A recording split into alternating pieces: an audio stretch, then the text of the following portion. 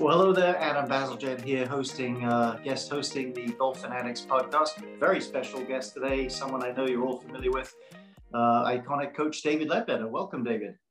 Hey, thanks, Adam. Nice to see you. Nice to Appreciate you taking revisit. I haven't seen you for a little while, but we worked together for many years. We have with Andrew Rice, so it's always good to catch up. 14 years there, and I took lessons from you, of course. In the early 1980s, I'd say it was probably like that back at Greenleaf in those days. Back in the day, yeah. Back in the day, for sure. Lots of stories about that place. I have a little bit of knowledge, obviously, of David's background going back that far with him, but I think it might be of interest to people to know that you're born in England. Your dad, Douglas Leadbetter, it was Douglas, wasn't it, your dad?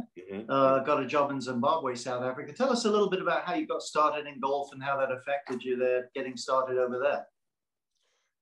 Yeah, we moved out to Africa when I was 7 years old. Yeah, so I spent, a few years in the UK, and we went out to Africa, and I have to say the weather was a hell of a lot better out there than it was in the UK, that part of the world.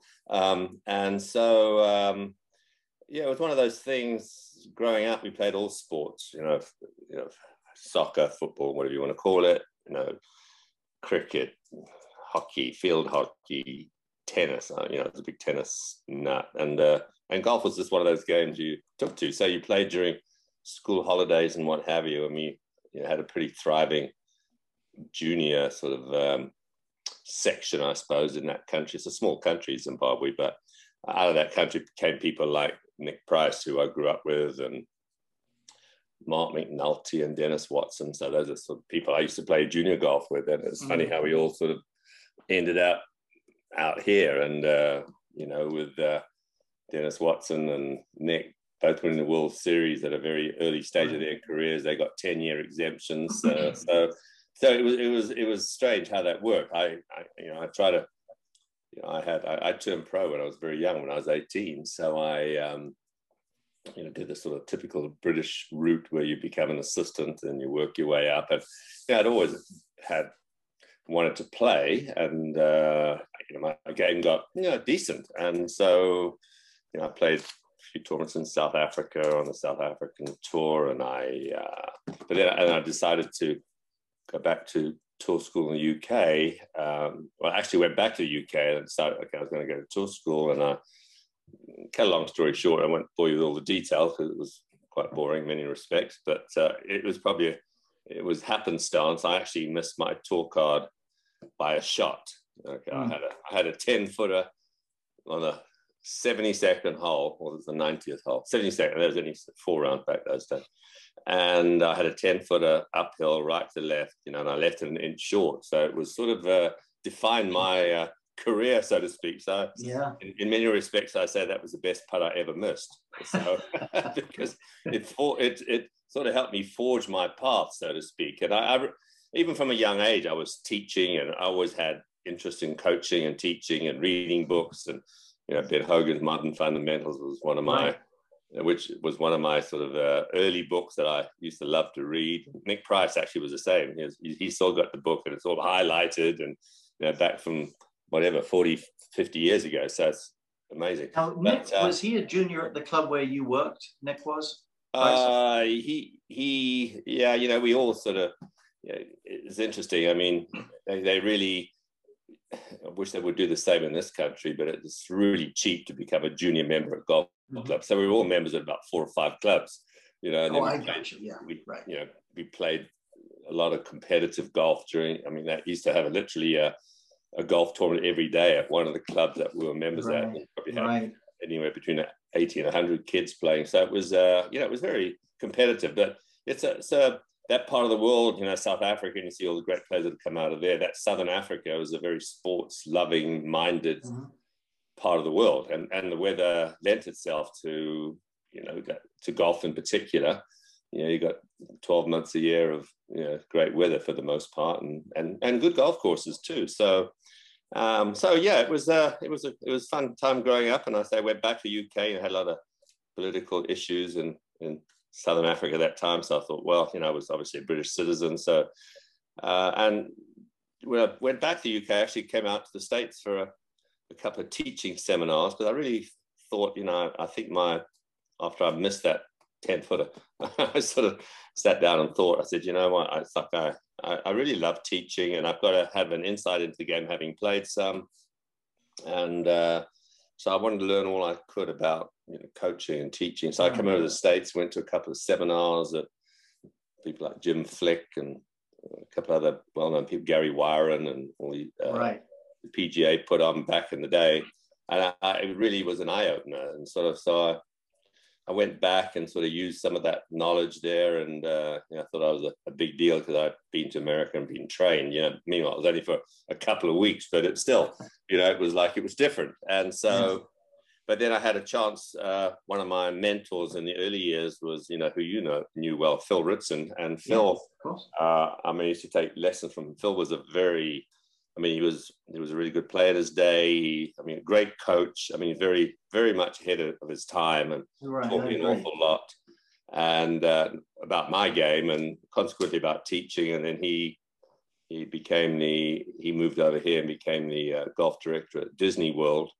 And I met up with Phil, and he said, "Hey, listen, you should really think about coming over here." And so, kindly introduced me to somebody in Chicago, and I actually got a teaching position up in Chicago at a place called Oak Park Country Club, which is near Butler National, which Chicago is full of amazing golf courses. Right. And so I spent a couple of seasons there, which is quite interesting. Sort of getting into the ins and outs of the country club world, and members trying to marry after their daughters and all sorts of things. It was quite funny. But, coincidentally, I think the lawyer at that club that helped you get you a green card or a visa, a guy called Richard Seeker, was actually he's no longer a member here, but he's a member at the club I work at here in Naples. Small world. Yeah. Richard Dick, as we call him, he was very helpful in getting me a green card over here, and so then consequently, then I moved down to Central Florida because actually his great friend was an entertainer called Danny O'Neill, who was a member at the club in Chicago. And Danny O'Neill, by happenstance, was actually Andy Bean's manager. Oh, really? So Andy Bean, back in the day, he represented this course Greenleaf, which is Central Florida. It's just outside of Orlando, which back in the day was really a top-notch facility. Right. Not so much now, unfortunately. I think it's gone by the wayside, but it's still there. Two of the courses are, but it was a fabulous facility, really. It hosted tour school at NCAAs, and it was really a place to be. So I actually we initially opened the Andy Bean Golf Studio, and not that Andy knew anything about teaching or coaching, as great a player as he was, but we sort of used his name. Nobody knew me back in the day, and so and as time went by, we sort of changed it to the David Leadbetter Golf Academy, and and then say people like Nick Price and Dennis Watson and a whole host of Southern Africans came over. It's really interesting. David Frost was around a lot. Fulton Allen, and they all happened to win the World Series. I don't know what it was about that tournament, but it seemed all the players that I coached back in the day won the World Series. But so it was so, and then obviously subsequently, not long after I moved, a couple of years really, probably mid-80s, was when I started working with Nick Faldo, or Sir Nick Faldo, as you have to call him now. And so that really, in the beginning, it was a tough task because he wasn't playing very well, but we stuck at it, and eventually, obviously, the fruits of his labor and to some extent mine came to the forefront, and the rest is history, as they say. He won 6 majors, and so from there my stock rose. It wasn't very high during the time that he wasn't playing well, but after he started his run, it was amazing. He was number 1 for a longer period of time, and Nick Price was during that time, and so on. So, but he really put, obviously I helped him, but he certainly helped me in many respects, because I became sort of not that I intended to do it, but I became more of a celebrity coach, really, and videos and books and opening academies and training aids and so on and so forth. It was all sort of a result you know, somehow I must have hoodwinked a lot of people. They thought I was pretty good at what I did. So it's like, you know, I said, I got to work with other tour players, you know, and, you know, on the PGA, LPGA, European tour. Some of my wife, Kelly, played, you know, she was playing mini tours and we got together and, so she played in the LPGA for a good 10 years. And so, you know, so it's been a great run and I've enjoyed it. It's been amazing. I mean, and I've seen the game progress, you know, through the ages, so to speak, not going back as far as Hickory, but, you know, I mean, not far off it, I suppose, but seeing all, you know, just how coaching has changed, the technology is obviously playing a big role, equipment, you know, I've been with Callaway for over 20 years now, and just, I was hired by Ely Callaway. And I always remember the quote, I always bring this out because it was something that always stuck out in my mind. And Ely Callaway was a great Southern gentleman. He had a, you know, very Southern accent, and he was actually related. He was a distant cousin of Bobby Jones. In fact, Ely, he actually found, you know, all the tapes and videos they've had of Bobby Jones, the whole series that he did. He actually located those in some place and actually brought them to life. And so that's the reason those tapes are around. But anyway, he said to me, he said, David, when they hired me and took me on staff at Callaway many, you know, eons ago, you know, over 20 years ago now, he said, David, you and I were in the same business. I said, how's that, Ely? He says, we're in the business of selling hope. And when you think about it, it's like as coaches and teachers and club manufacturers, sports psychologists, everybody, you know, everybody has dreams and goals and aspirations. That's the fascinating thing about this sport, because at any time, even you know, your instructionally challenged golfers, people play, you know, everyday golf, who plays maybe once a month, if he might not be an everyday golfer, but he's your everyday sort of person, shall we say. Yeah, they can hit a shot that the greatest players in the world would be proud of, and that doesn't happen in any other sort of sport, really, right? I mean, you could enjoy driving cars fast, but you're not going to drive like Lewis Hamilton, or you could enjoy playing tennis, but you're not going to serve like Nadal, you know. So it's you know, but golf is one of those games where, you know, you're always living in hope. You're always, that's why people take lessons, why people always buy new equipment and trying out new instruction and you name it. I mean, golfers are crazy and they'll do anything just to play a little bit better. And that's why we have jobs, right? I mean, you know, it's I mean, it's amazing. It's an amazing sport, and it's more than a sport to most people. It's like you know, it's a life experience. It's something that look, people live on golf courses. People make their living out of golf. I mean, and you think it's a multi-billion-dollar business worldwide. Right. I mean, I can't think of any other sport or entity which is like that. Well, I would agree. And it's connected to real estate. It's connected to many other peripheral forms of income for sure. Why do you think today, and correct me if I'm wrong, but it seemed like in your heydays, you know, you had Ernie Els, Nick Price, Nick Faldo, David Frost, I mean, a whole stable of players. It seems like more of today's pros have, you know, they work with their own coach, or maybe a coach works with 2 or 3. There's a couple of exceptions to that, which are as a few people and whatnot. But why do you think it's gone a bit more that way?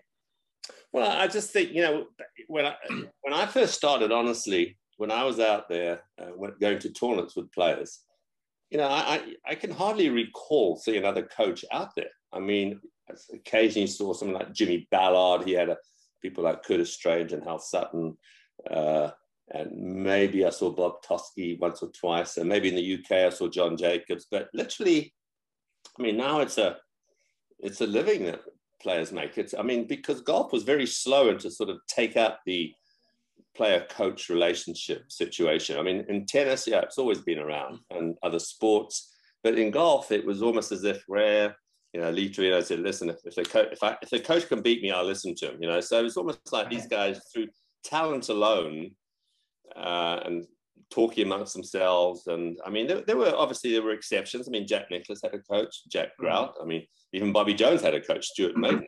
But few and far between. So I think more than anything, reason these days, I mean, and it's a full-time job now. Look, you're doing all sorts of things, more than just sort of coaching technique. I mean, you're sort of, you're doing everything, arranging practice schedules and coordinating maybe other types of coaches, whether it be short game or mental coaches. So there's a lot of work involved. I mean, there really is. And so, and a lot of these coaches, they have maybe academies, but some of them just literally travel full time now. And so, you're a bit like a gypsy. And so, I can remember at a tournament, I probably had, honestly, at least a dozen players at a lot of tournaments, at least. And probably one of the reasons was I was probably one of the first to sort of carry around a video camera, one of those old VHS things, it weighed about 2 tons. And at the end of the day, you were sort of like, you needed a Sherpa really to carry it for you.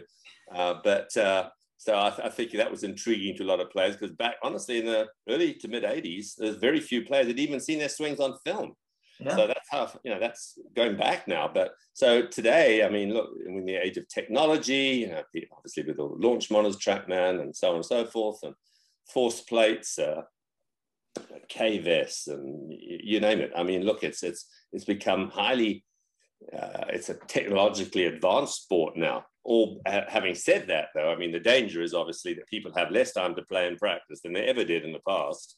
Mainly because of, these things, that we have here, that, in the old days, you want to sneak off and play a round of golf in the afternoon, all right, you'd see who called on your answering machine and call them back the next day, right? Now, if you don't call them back within 30 seconds, you're getting beeped all the time. So it's like, it's not quite as, doesn't lend itself to wanting to sort of go off and play golf. So the problem, as I see it, is that, look, it's great to have all this technology and what have you, but I think a lot of coaching for a lot of golfers is way too advanced. I think, just look at some of the simple stuff like Harvey Penick and, John Jacobs and, these sort of coaches, Ernest Jones, I mean, swing the club head. I mean, a lot of people, look, and if you look at most instruction, you can look at it on your YouTube, which I think at last count was over 7 million pieces of advice on YouTube. And so it looks like some people are trying all 7 million at once, with the way they're over the ball and freezing over it. But I mean, you've got to keep it simple. I mean, so, and to me, so much of instruction today seems to be geared towards a very, very good player, which is great. I mean, don't get me wrong. I mean, I'm all into technique and getting younger players to get their technique down. But even then, some of them get a little too involved with, overthinking about it. And sports psychologists, people like Bob Rotell and what have you, they dislike this era completely, intensely, because of the fact that getting people to overthink too much. And golf is it's not a reflex sport like tennis where you react. That's not a reactionary sport. You've got all this time to think about it, and people generally do. So in some respects, I'm actually, I get a lot of our coaches never even use video cameras or anything with some of their sort of high handicaps, because you want them to observe, mimic, copy you, talk about certain feelings. Because in the end, if you ask any player out there, it's a feeling they have when they're about their swing. It's not, haven't got a laundry list sort of stamped out in front of them where they're, okay, we'll take it low here, cock here, rotate here, make sure your chin's behind the ball, elbow down, lead with a lower body, unwind, get your chest move. I mean, you've got 10 things there, which literally, if you wrote them out, would take you about 2 minutes to write out. So I think that there is a danger that people can overcomplicate it. It's always nice to say, wow, I had such a simple lesson. It made such a big difference.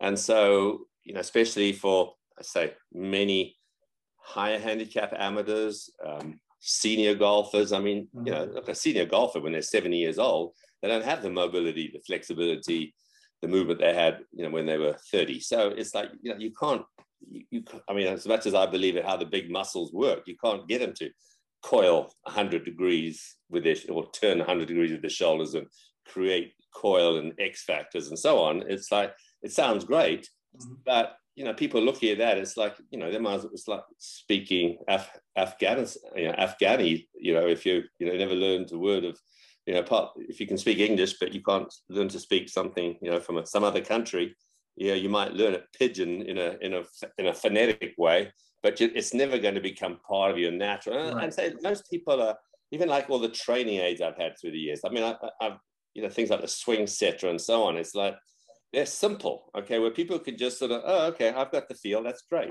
because the less you have to tell people. Swing setter particularly. The one thing I always remember when I first came to the States, I mean, one thing I remember, I think Jim Flick said, he said, here's a quote that you want to remember. He said, you want to teach one thing many times rather than many things a few times.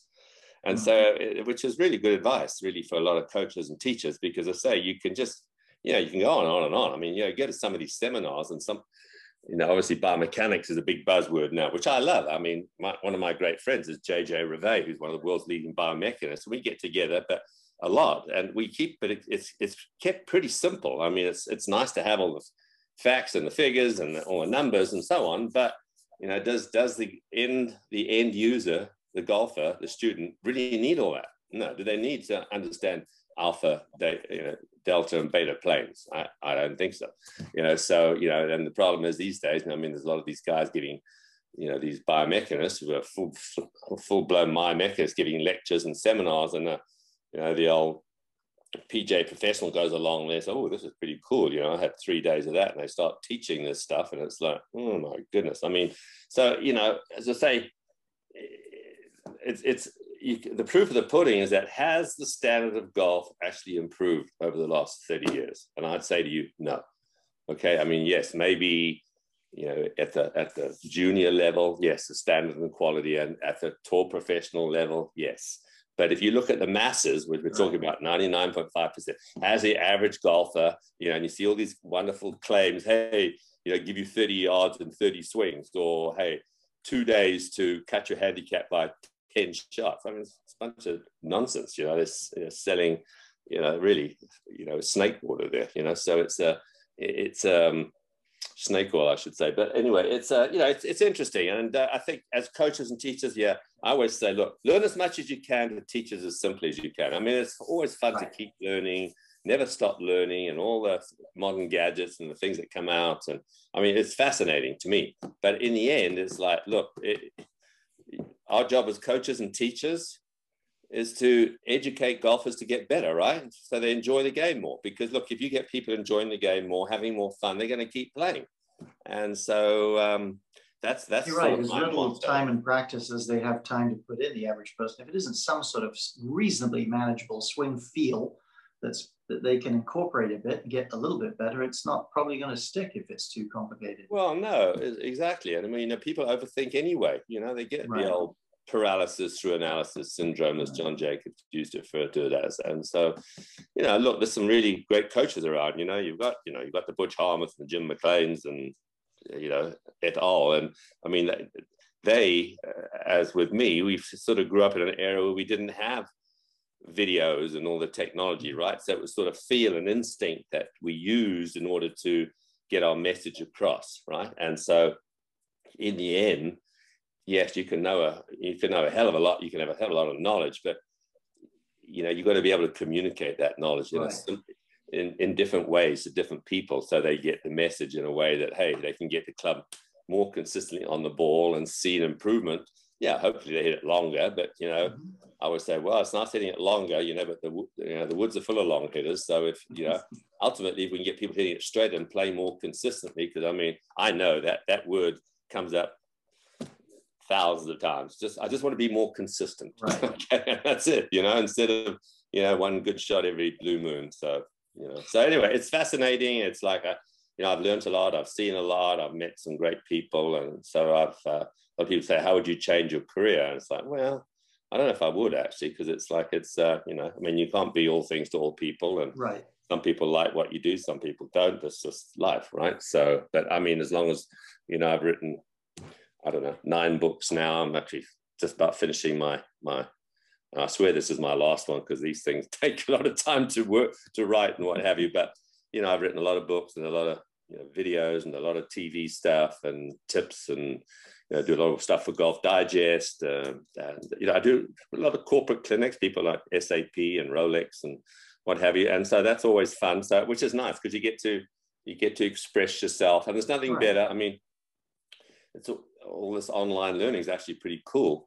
But there's nothing better than actually being able to put your hands on somebody and give them a feel for what they're trying to do, and be able to express to them, hey, this is the feeling that you want. And being there to actually hear the contact and to see, you know, see the divot, etc. There's nothing better than that. I mean, you can see stuff, and you can look at a swing on video. And I mean, I always get on, you know, I get a lot of players, they send me swings, you know, through the internet. I said, well, how does this look? I said, well, it looks good. I mean, how's the ball going? I mean, you know, it's like, you know, how's it feeling? And B, you know, what's the ball flight like? Okay. And if you've got TrackMan, give me some numbers and I can look at it. You know, I can't just, I mean, you could, you know, if you look, probably not so much these days, but back in the day, I mean, if you looked at Jim Furyk's swing, you'd say, well, what do you think? Well, how do you unravel that? You know, so it's like back in the day, right? But you know what he's achieved. So you'd say, well, he's got something going, which has obviously been very, very consistent, allowed him to become. That sort of leads me to a question, having spent a lot of time around you. It seems like one of the things you do really well is you'll look at a certain player, let's say particularly a skilled player, especially a competitive one, and you know, you'll have a certain innate sense of, hey, these are the things this player needs to retain. It's either a certain pattern in their release or type of leg, something you feel that is obviously something's making them good, and you build around that. How do you, or is it just instinct, discern what you think needs change and what you think needs to stay and be built around? Yeah, it's a good question, because I've given a lot of lessons, and you know, people watch me teach, and you know, we've got 35 academies around the world, because I'm in partnership with a company from Korea called Golf Zone, and they're the biggest simulator company in the world. So we've got all these academies worldwide, and I mean, you ran one of them for us for eons down in Naples, and so we have 35, and we've probably got about 120, 130 coaches in the system. And a lot of times I'll say, well, watch me.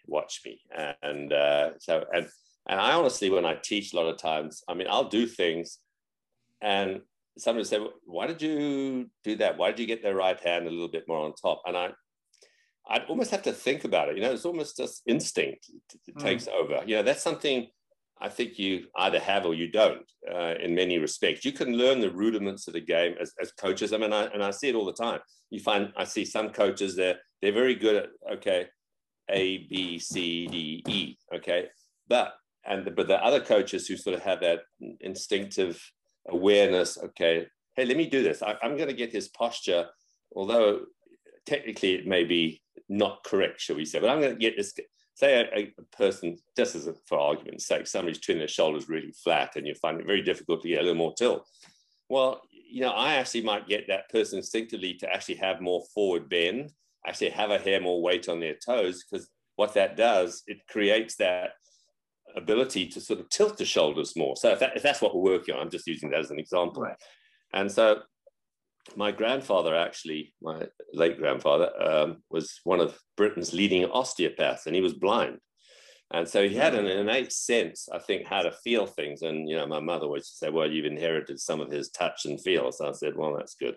Because, you know, to have that ability to, you know, do different things with different people at different times. And you know, and, you know, obviously you get video, you've got TrackMan now to back up one's assumptions. You know, for instance, you know, you can see, well, man, you look like, you know, you're way over the top. But yet TrackMan will tell you, no, actually, you're actually coming too far from the inside. So yeah, you may be over the top to start with, but, you know, coming into the ball, you're actually rerouting it and coming too far from the inside. So, you know, the classic fix would not necessarily work for this person. So, you know, it's one of those things that, as I say, I think just through experience, and there's nothing better than experience. That's why I say I get a lot of my coaches to teach without video, because I think you can rely on it too much and just say, oh, look, here, this is not according to the model. What's the model? I mean, we all have our own models, right? We are our model, if you will. We find out, and this is what, as a coach, the job really, I think, is to get somebody to really understand what the problems are, what the tendencies are, and the plan to fix them. And so, and whatever that may be, I mean, whether you get somebody to get the club face close going away because, you know, they fan it so much, or whether you get somebody to actually rotate it going away. I mean, there's different ways of looking at it. That's why, you know, I mean, I always joke, you know, for many a year, look, I've taught Michelle Weir. I started teaching her when she was 13, and she has always been a serious tinkerer. She's one of those people who she gets bored and she has to have something for her mind to do. So when she had all this time to work on a game back, obviously before she got married and had a baby, she, I mean, literally, I told her, never write an instruction book, Michelle, because by the time the instruction book comes out, you will have changed your swing about 6 times. So it would look nothing like what you preached in the pages on the book. And the funny thing is, ironically, with her having less time to play and practice now because of her scheduling with her baby and her family and what have you, she's actually stuck at her swing since before she got pregnant. So the baby's, I don't know, so say a year and a half, she's pretty much maintained. I said, this is the first time you've ever maintained anything. And her swing looks great. I mean, her putting's a little suspect, but as I told her, I said, I don't think you've ever swung any better than this. And so it's interesting how, I know getting a little off the subject there, but it is interesting how that, you have to ebb and flow as a coach. If you just get stuck in one way, that's why methods never really have worked. And I've always been thought of as a method teacher. I've never believed myself as a method teacher because I'm a very right-brained person. Probably I would have been a lot better player if I'd realized that, because I've always had a great short game. I never used to think about it. I used to see it, feel it, and do it type thing. Whereas with the swing, I mean, I was always, my nose was always in, Ben Hogan's book or whoever. And okay, let's try this, let's try that, and I became very analytical and very much a left brainer, which really hurt me as a player, because you've got to figure out, okay, listen, if you're a field player, you're a field player. If you're a little more of a mechanical player, well, that's fine. But if you are a field player and you're working on too many mechanics, it's going to be disastrous. And so if you're a mechanical player and somebody just gives you a feel, that also could be a problem. So that's why it's really interesting when we're dealing in teaching and coaching, apart from beginners where, yes, you'll probably give them a more of a mundane approach where, okay, this is the grip, this is your posture, this is the way your pivot works, this is the way the club swings, sort of picturing a circle or some simple stuff. But once they get beyond that beginner stage, then you sort of have to sort of get to a point where you're giving them a little more specific stuff to work on, and which is geared towards them.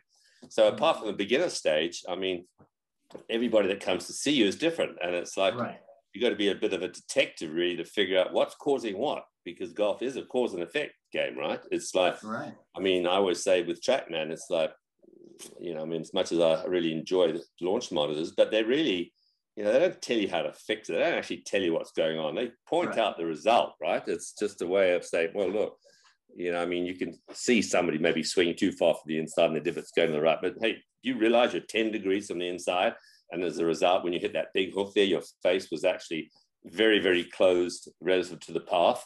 So that, that can back up what you say, but those numbers come from somewhere, right? I mean, they don't just drop out of the sky. It's like, God doesn't say, okay, hey, you're going to be a inside out hooker today. Okay. You're going to be a big slicer today. Okay. Those numbers come from somewhere. So you have to figure out it's the cause and effect situation. And it's nice to be able to, I mean, the reason I think technology is great because it helps to quantify what you're seeing and what you're doing.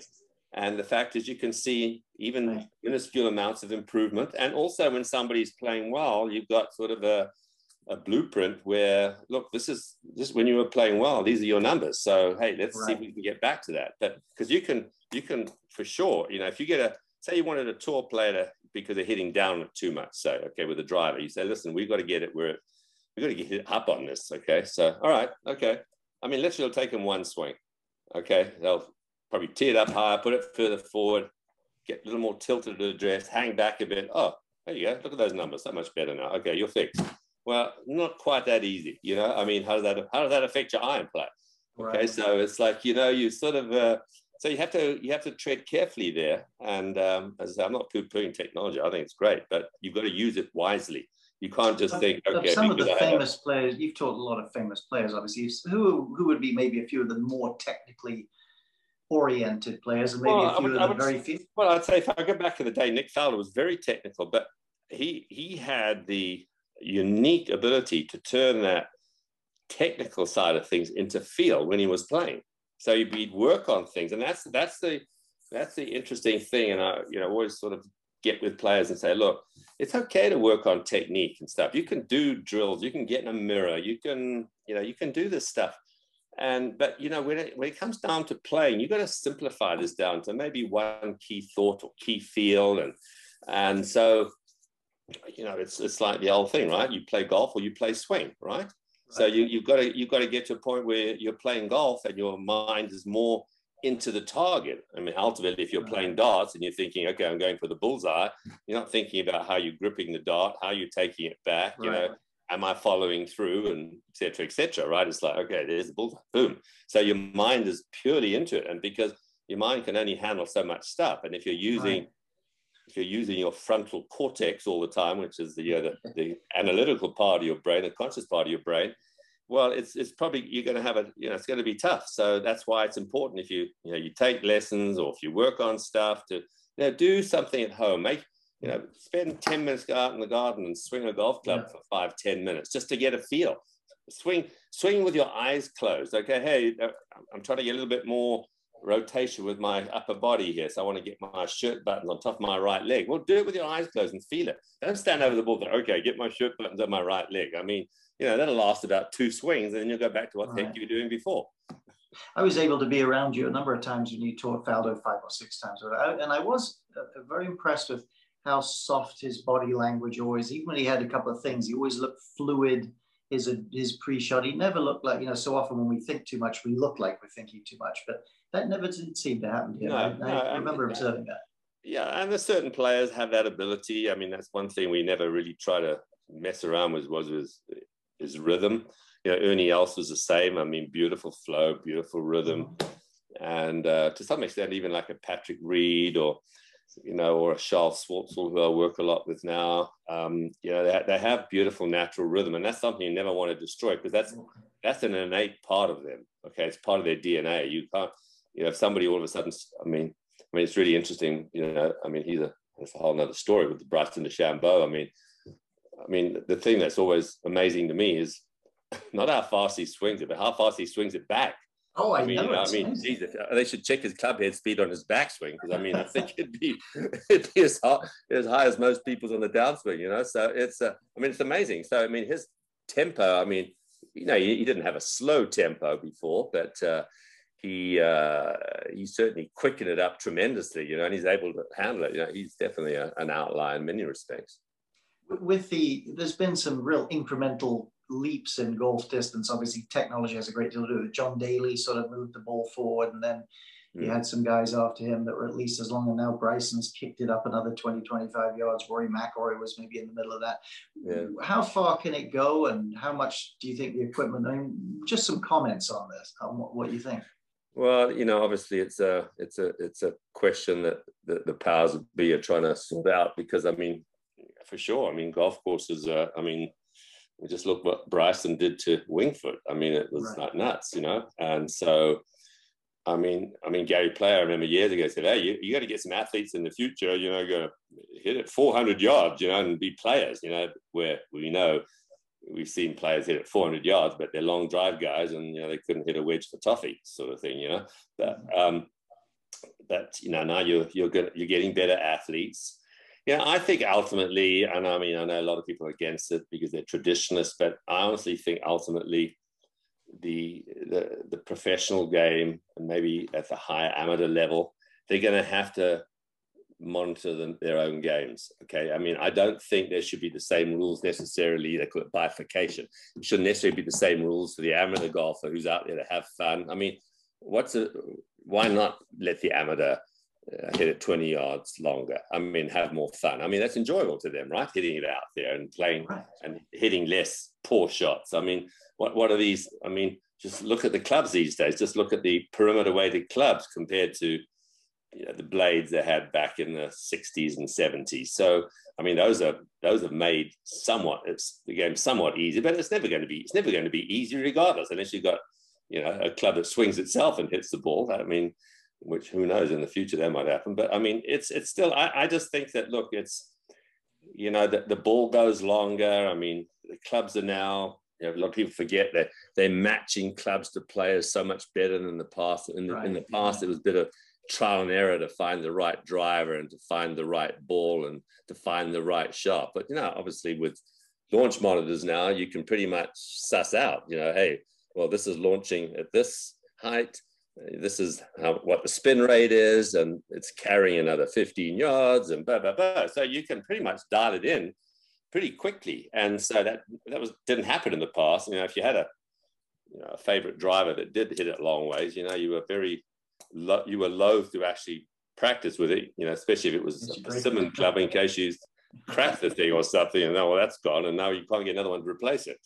So it's you know, it's interesting. So I personally think that, look, there should be, look, if you're playing the US Amateur, if you're playing on professional tours, I think they need to govern themselves. Okay, it could be, look, I mean, people are saying, I think was it Nick Faldo, I think, said, okay, make sure your tee is not more than half an inch. You can't have a longer than half-inch tee or something, you know, because that'll stop people hanging back on it, hitting up on it. And I mean, there's all sorts of things, but I just think, look, they're going to probably have to, at some stage, bring the golf ball back a little bit. They're going to have to somehow find a way to, look, otherwise they're running out of real estate, as they say in America. The fact is, you know, what are you going to have, 8,000-yard golf courses, which you've got to maintain, and water's going to be a problem in years to come.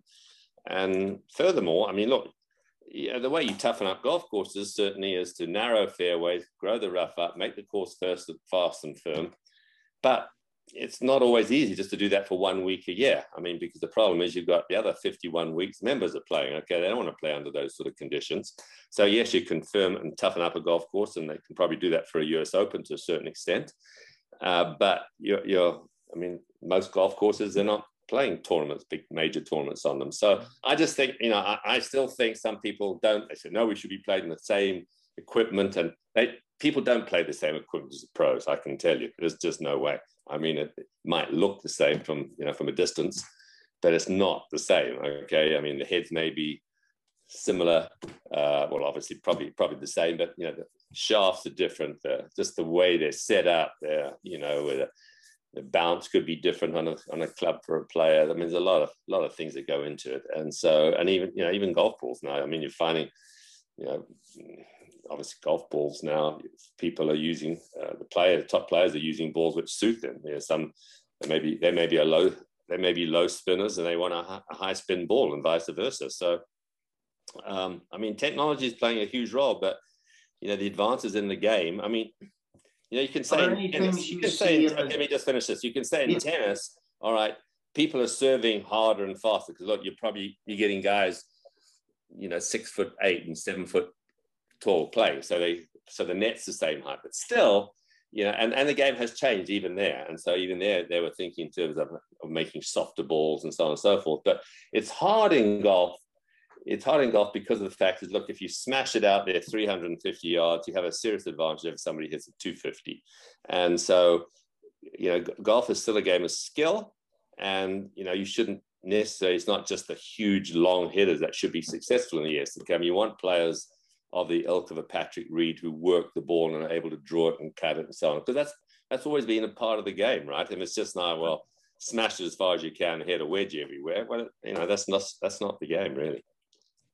Yeah, I see. Are there any things coming in that you see on the horizon with golf, or players that you see coming up that you think we, you know, might want to look out for, certain technological things, or particularly young hotshot players? Anything you could give us a sneak peek on with your inside views?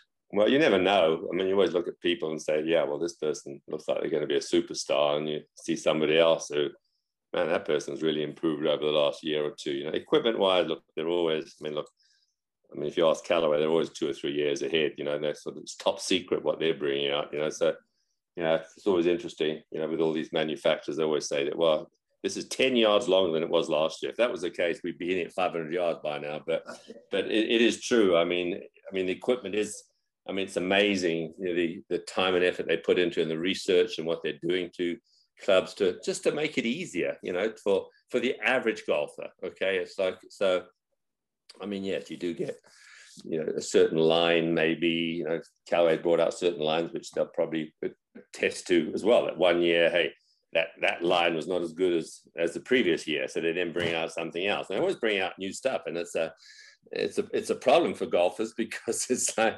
it's like, you just bought your set of gloves and something else come out which is supposedly better. I suppose it's like a car, right? I mean, it's like you buy the 2021 and well, that's great, and then 2022 is a lot better. It's got this and that and this and that.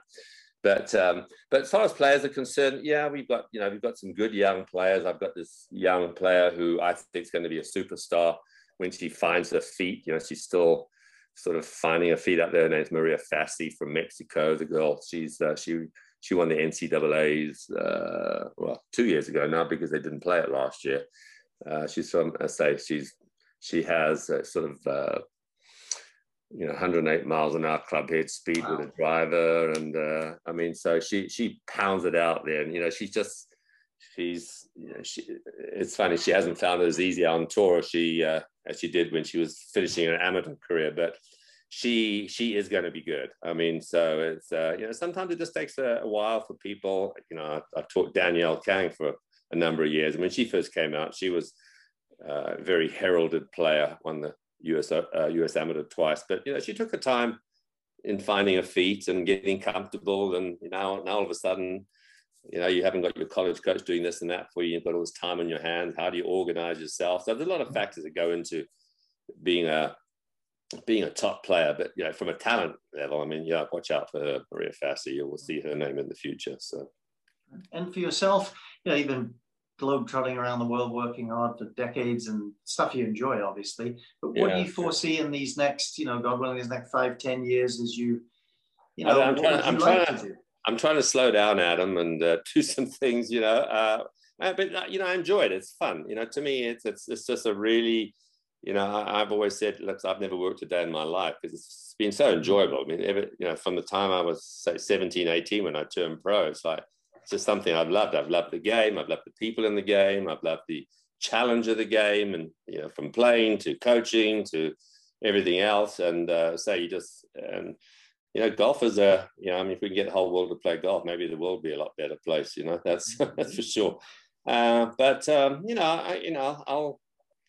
keep doing what I'm doing, and I've got a couple of training aids in the sort of in the pipeline. It's always trying to come up with something which helps somebody get that extra 20 yards. And say coaching coaches. I mean, as much success as I've had with tour players, I've had the good fortune to work with players that won 23 majors, and I've had 7 world number 1 players who I was working with at that time. But I'm also proud of the fact that,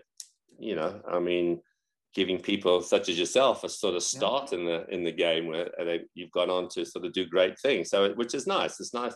Look, it's always nice to help people, and absolutely. Sometimes I think giving is better than receiving, in my opinion. It's like Christmas a bit, and so, and I, as I say, Andrew and I had a good talk about that the other day.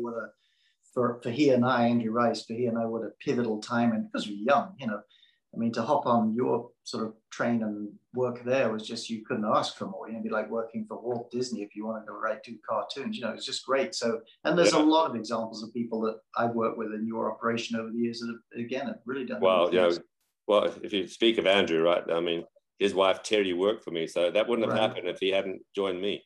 So I don't know if it's a blessing or a curse. I haven't asked him yet, but he's been married for so many years. It's probably a blessing. Yeah, so he seems happy. All right, we have a little rapid fire, just personal preference, a few choices. We can close with this. We ask every guest this. So, for your personal favorites, Pebble or St Andrews? That's a toughie.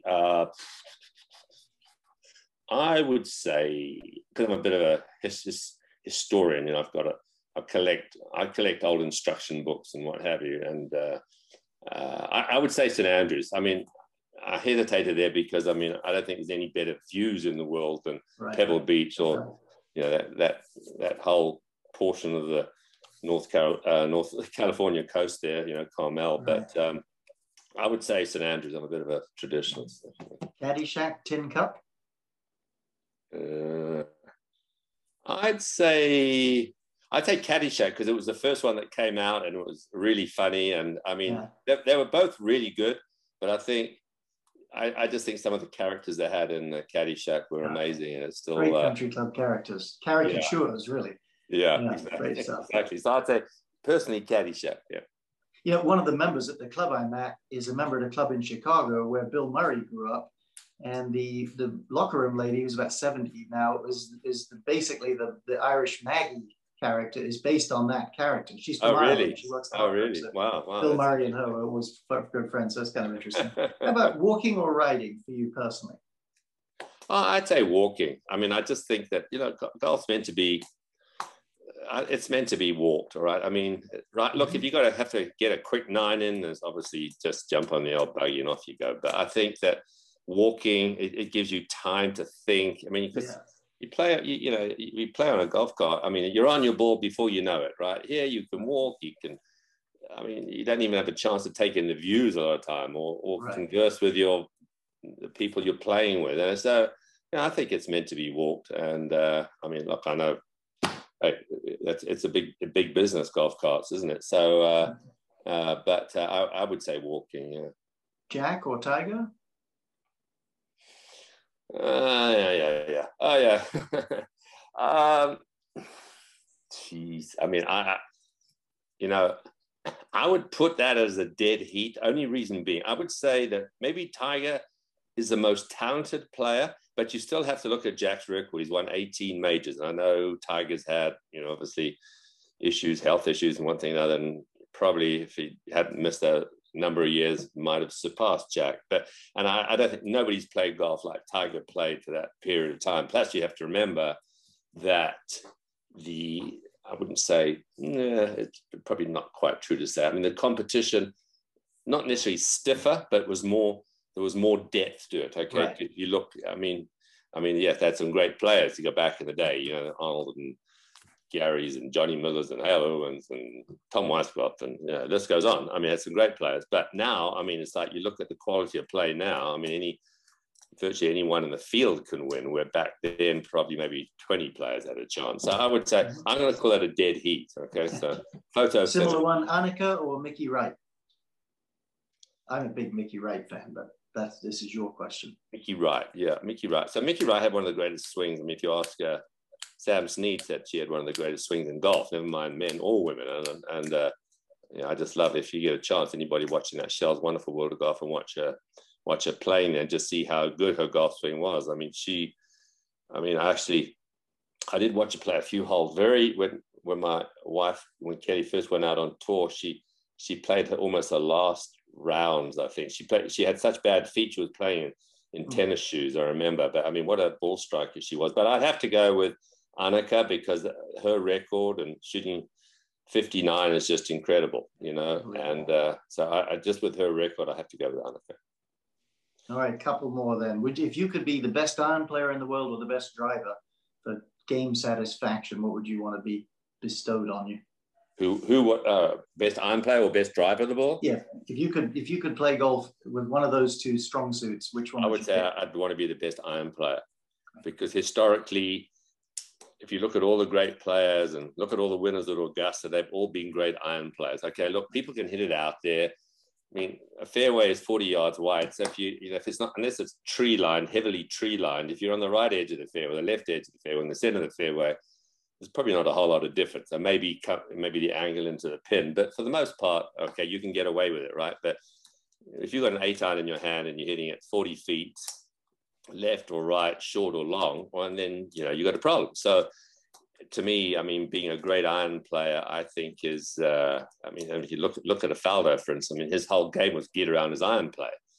And so even his golf swing, his meticulous metronome tempo, if you will, it was the same. I mean, you wouldn't go at it any harder. And so as a result, I mean, Nick was never considered a long hitter, even though he was a big fella. And so, but, just being a great iron player, Nick Price, I mean, you just listen to, I never got to watch Ben Hogan hit balls, unfortunately. I was going to, but David Frost, who was a Ben Hogan player at the time, actually organized for me to go and watch him. And unfortunately got ill, and that was really the start of his demise, sadly. but I did watch Lee Trevino in his heyday, and my goodness, I mean, there's just a sound, and the same with Nick Price, like a bullet that came off the club face. And so, yeah, so I would say, yeah, great iron player.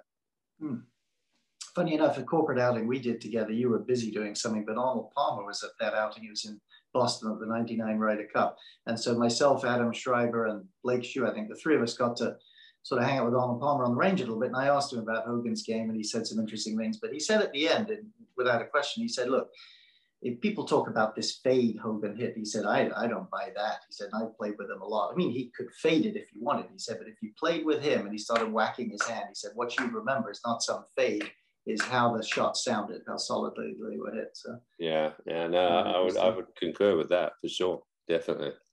Yeah. Well, we really appreciate it. I know it takes up some of your valuable time, but people are going to enjoy watching this and get some insights on you. Nice to talk to you and reminisce, shall we say. Yeah, great. Hope to have you back down to Mediterra when things clear out, and maybe you can do another golf school with us. Hope, we'd love to have everybody has a great golf season, happy, healthy, and it looks like the golf business is, ironically, has sort of done well through this COVID period. You know, people figured, you know what? Let's get out and play some golf. I mean, that's better than being stuck at home the whole time. So hopefully, long may that continue, and we sort of build on that growth. Great. Thanks again, David. All right, Adam. Nice to see you. Bye then.